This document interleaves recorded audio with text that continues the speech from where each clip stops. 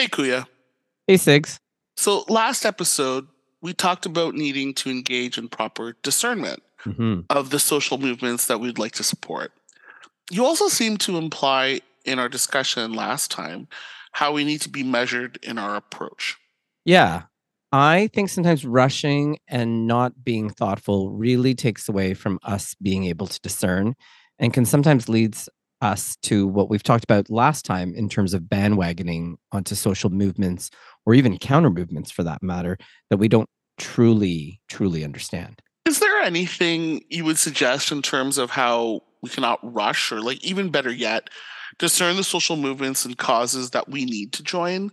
So, like in other words, like how do we make sure that we do indeed engage in discernment? Good question. I think before we can truly discern, we need to engage in what's called cultural humility. Mm. So let's talk about this after our intros. Hi, I'm Siggy, born and raised in St. Catharines, Ontario, and now living in the nation's capital of Ottawa. And I'm Jezzie, born in Manila, Philippines, raised in Toronto, Canada, and schooled all over southwestern Ontario. You're listening to the Halo Halo podcast, a delicious mix of pop culture and the Filipino Canadian life. We at the Halo Halo podcast acknowledge that our creative project spans these areas and territories and are grateful for the traditional knowledge keepers and elders who are with us today, those who have gone before us, and the youth that inspires us. We recognize the land and benefits it provides all of us as an act of reconciliation, as recommended by the Truth and Reconciliation Commission's 94 calls to action, and gratitude to those whose territory we reside on, work on, or are visiting. I'm podcasting from this unceded territory of the Algonquin and Nishnabeg people. And I'm podcasting from the traditional lands of the Huron-Wendat, the Seneca, and most recently the Mississaugas of the Credit River. Sigs, when we talk about cultural humility, I think the first thing we need to talk about is cultural competence. Do you know anything about that term, cultural competence? I know the two terms separately, but when you put them together, what are you exactly trying to express? Yeah. So, cultural competence, and let's start off with that first, really involves being able to interact with other cultures successfully and effectively. Okay. And what it also means is that when you become culturally competent, it essentially means learning, understanding both the surface parts of a culture as well as the deeper parts. So when I talk about the surface parts of a culture, Hmm. it's the stuff that you instantly see, like food, the fashion, the language, the traditions, the holidays, right? Okay. So Right. if I was thinking about our Jewish colleagues, you think about all of the different types of food that they might have, some of the, if you will, traditional garb that they might wear. Some of our Jewish folks can speak Yiddish, can speak Hebrew, and Hmm. reflects the culture. And then, of course, all of the different holidays and high holidays that they might have. But Okay. more importantly, truly understanding a culture really means understanding the deeper parts. So it can be the communication styles, Hmm. their concepts on things like time or justice or fairness or family, or sometimes notions of beauty or manners or courtesy. And sometimes it also involves attitudes and approaches. So, like, even if we think Okay. about Filipino culture, like we joke around about kind of Filipino time. But Right. North American time's very kind of like when you say 7 o'clock, you say 7 o'clock. When you say 7 o'clock to Filipinos, well, it's not generally earlier than 7 o'clock, but it could even stretch to 7:50, like 7:50, Hmm. in terms of Filipino time. And family takes on a much more, if you will, higher importance because we're collectivist based.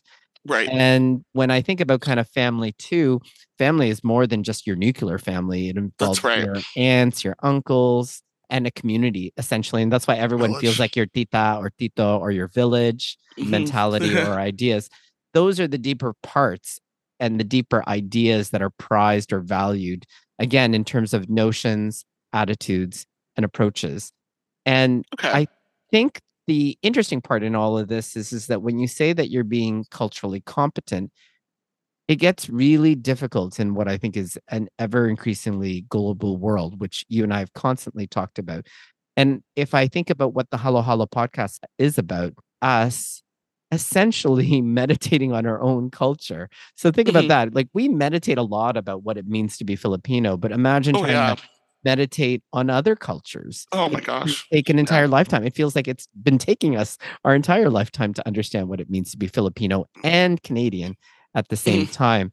So when I think about what it means to be culturally competent, this approach really implies that there's this end goal that you can actually know everything and anything about a culture's or people's history as well as values, beliefs, all associated with their culture or their cultural values.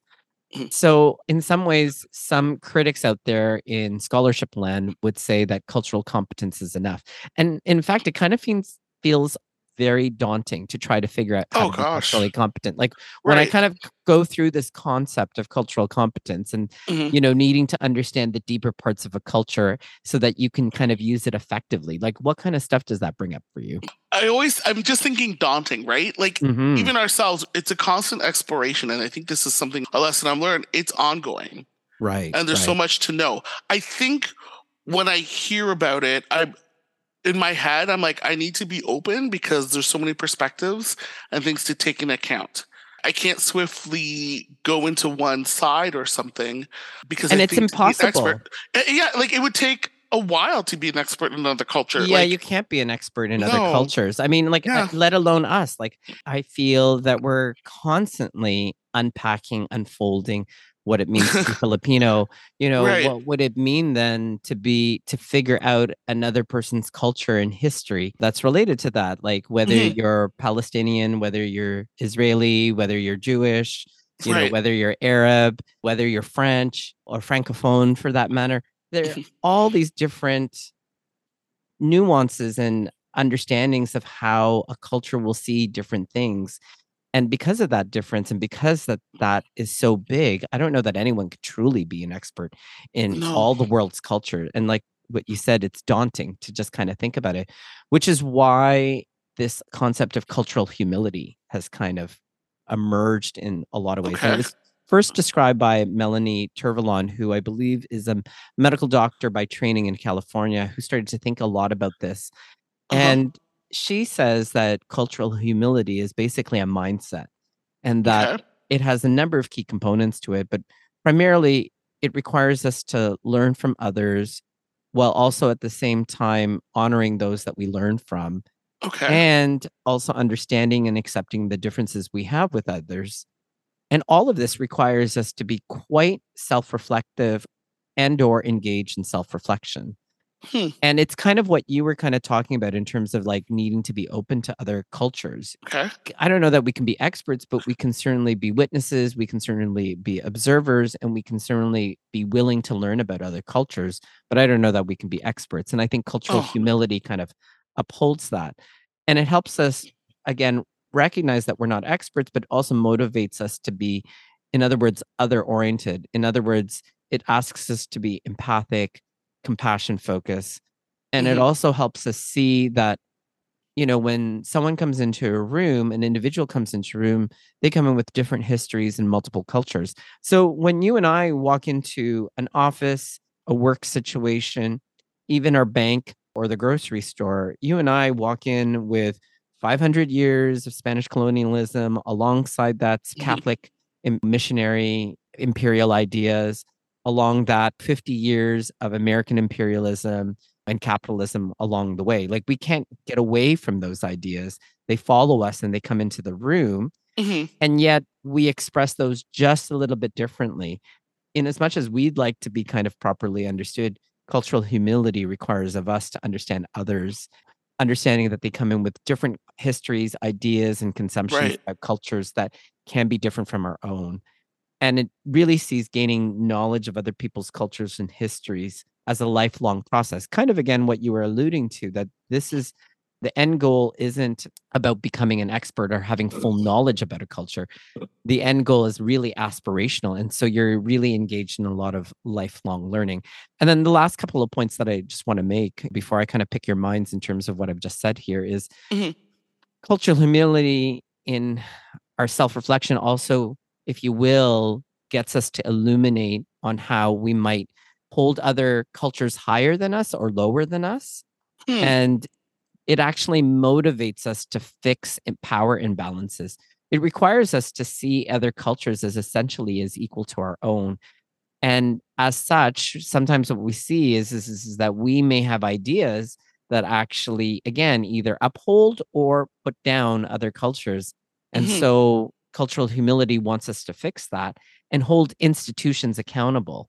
That can sometimes look like, what we've been kind of talking about for this 4-part social justice series for February 2024, which is in this case joining a social movement or advocating for change.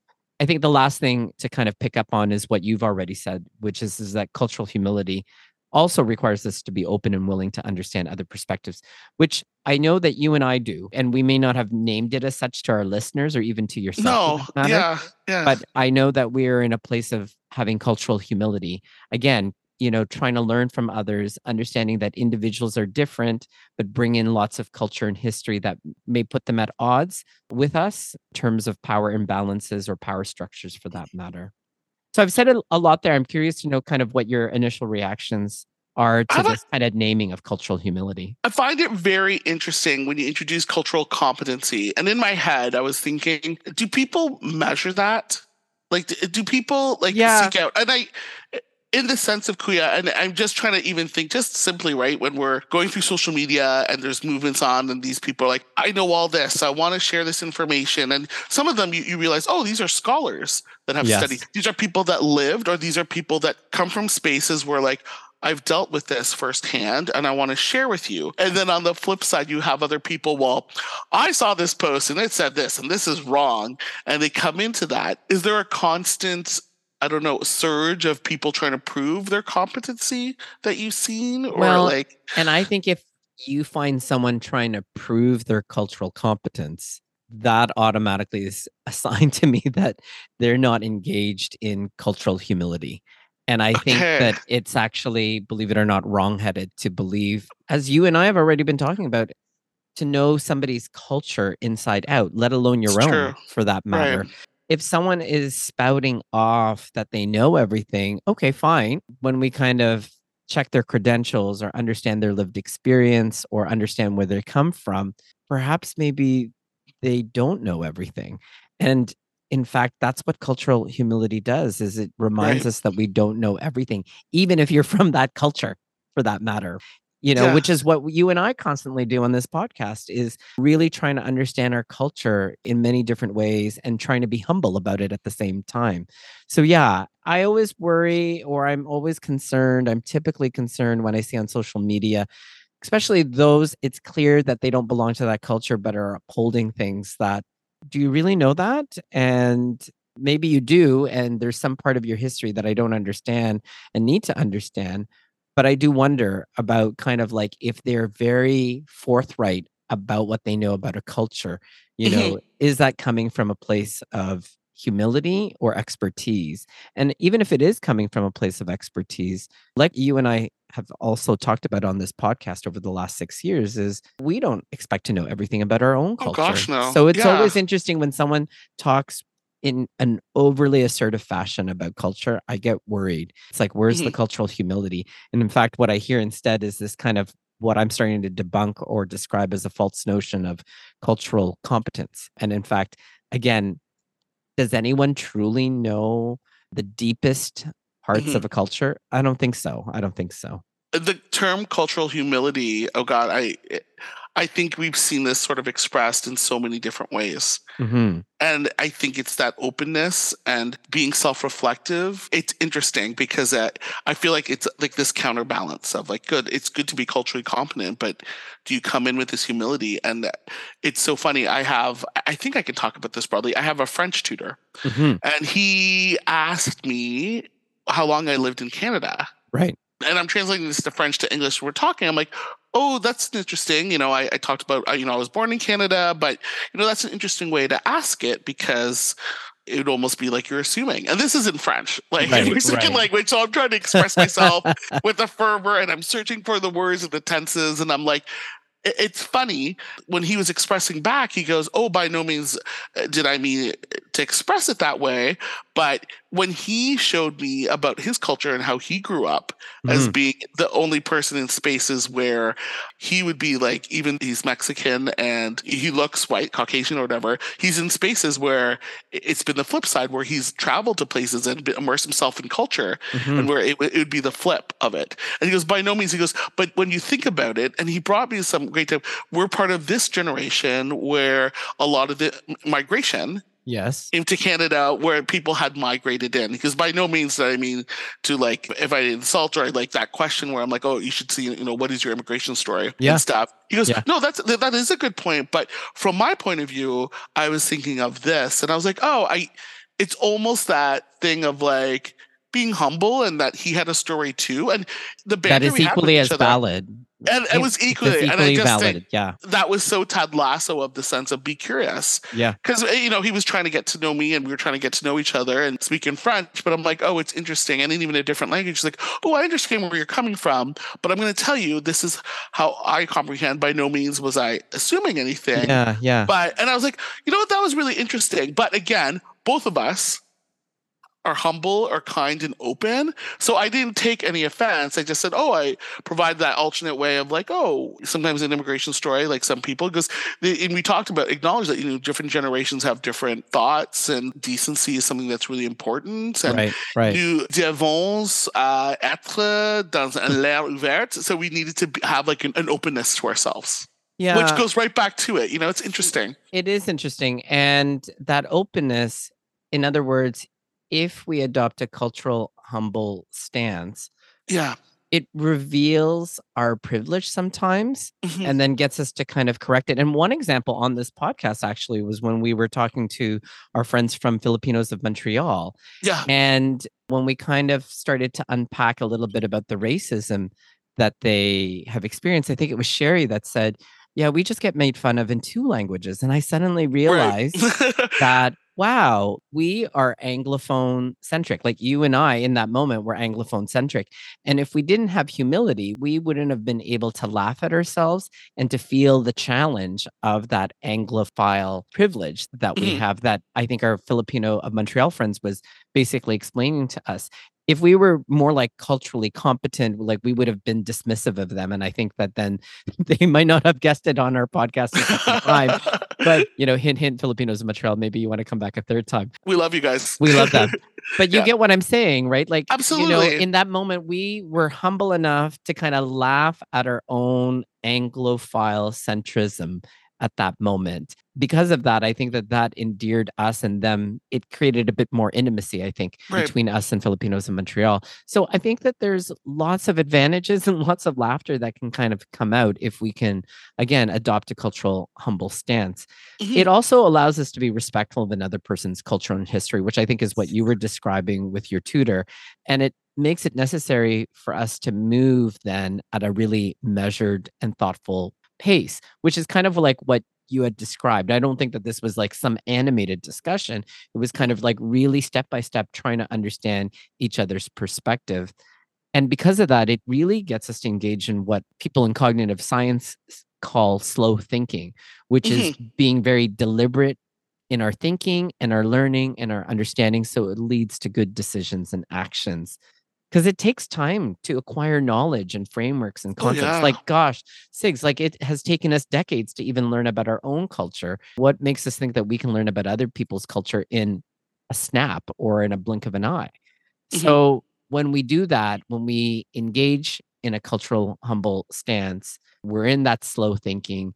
And then we're in that position to finally discern. And then we can kind of go through what we talked about in the previous episode in terms of what discernment is. Something that I want to share with you and just kind of summarize with you as well as with our listeners is, we've been kind of theoretically talking about what it means to be culturally humble. But I think just pragmatically, it means, at least in my mind, 5 things, which is reflecting on our own social location in society and in the world. And it means recognizing where are we oppressed, but more importantly, where are we privileged? So just in that example with Filipinos in Montreal, me recognizing, wow, I've got Anglophile privilege, as opposed to what Filipinos of Montreal was explaining in a Mhm. lot of ways. The other, in terms of practicing cultural humility, is remembering that we can never have a perfect understanding of another person's culture. If we can't have a Okay. perfect understanding of our own culture, what makes us think that we can have a perfect understanding of another person's culture? So true. So true. Yeah. The third is reminding ourselves that we don't know everything. And I think that that's kind of what we've been contemplating in this episode. Always, We always. Yeah. absolutely don't know everything.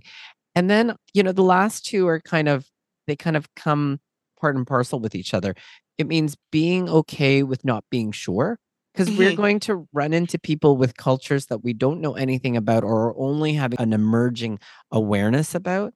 And we have to be okay with that uncertainty. So again, being okay with not being sure, and then Hmm. embracing those opportunities where we're not sure to then learn about other cultures, kind of like in your example there with the tutor as well, is learning that person's history, that person's background, and by extension, their culture.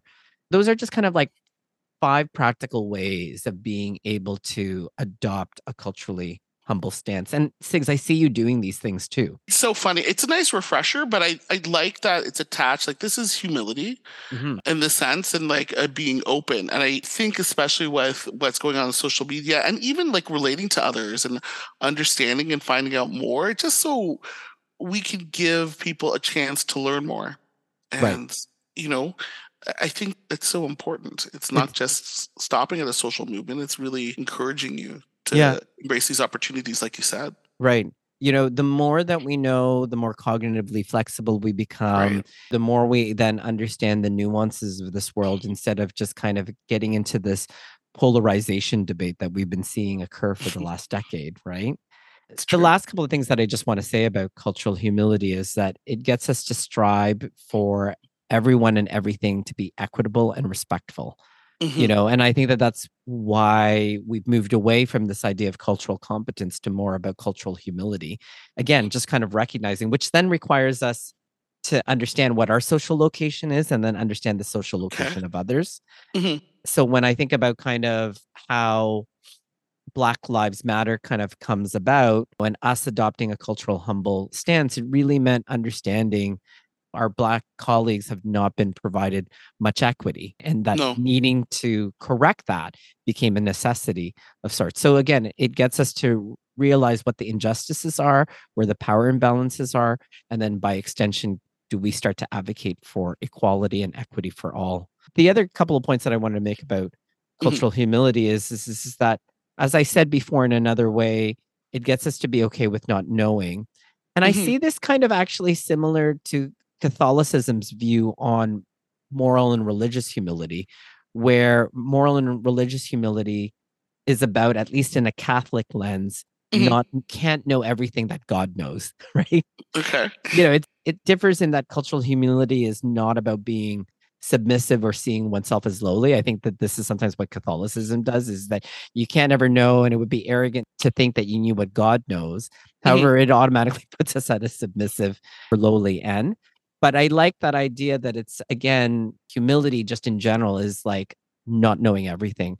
The last Hmm. thing that I wanted to say about cultural humility is it gets us to acknowledge that, again, we just don't have a perfect understanding of everything all the time. And what I know about cultures is that they constantly evolve and change. So even if you could theoretically understand everything, it may go out of date, It'll out of change. fashion in a year or so, right? So Absolutely. yeah, so I think to kind of answer your question at the beginning, Sigs, around how do we make sure that we engage in proper discernment? I think we do that by adopting a culturally humble stance. And that gets Okay. us to slow down. It gets us to then be able to properly discern. And as we're discerning, we start to understand better about other people's cultures. With this, of course, knowledge, knowing that we'll never know everything, but we're striving to know as much as we can. And as we start to know these things, we'll start to probably see these power imbalances. And then that helps us essentially figure out the social movements that we want to support or join. Sigs, do you have anything to add or any reactions to what I've said in all of that? Just gives me much thought. And I think we'll continue the conversation for our next parts 3 and 4 for this month of February on social justice. Yeah, I'll take us out. take us out. Folks, if you have any questions, concerns, or your thoughts, would like to share your thoughts on humility and discernment, email us at halohalopopculture@gmail.com.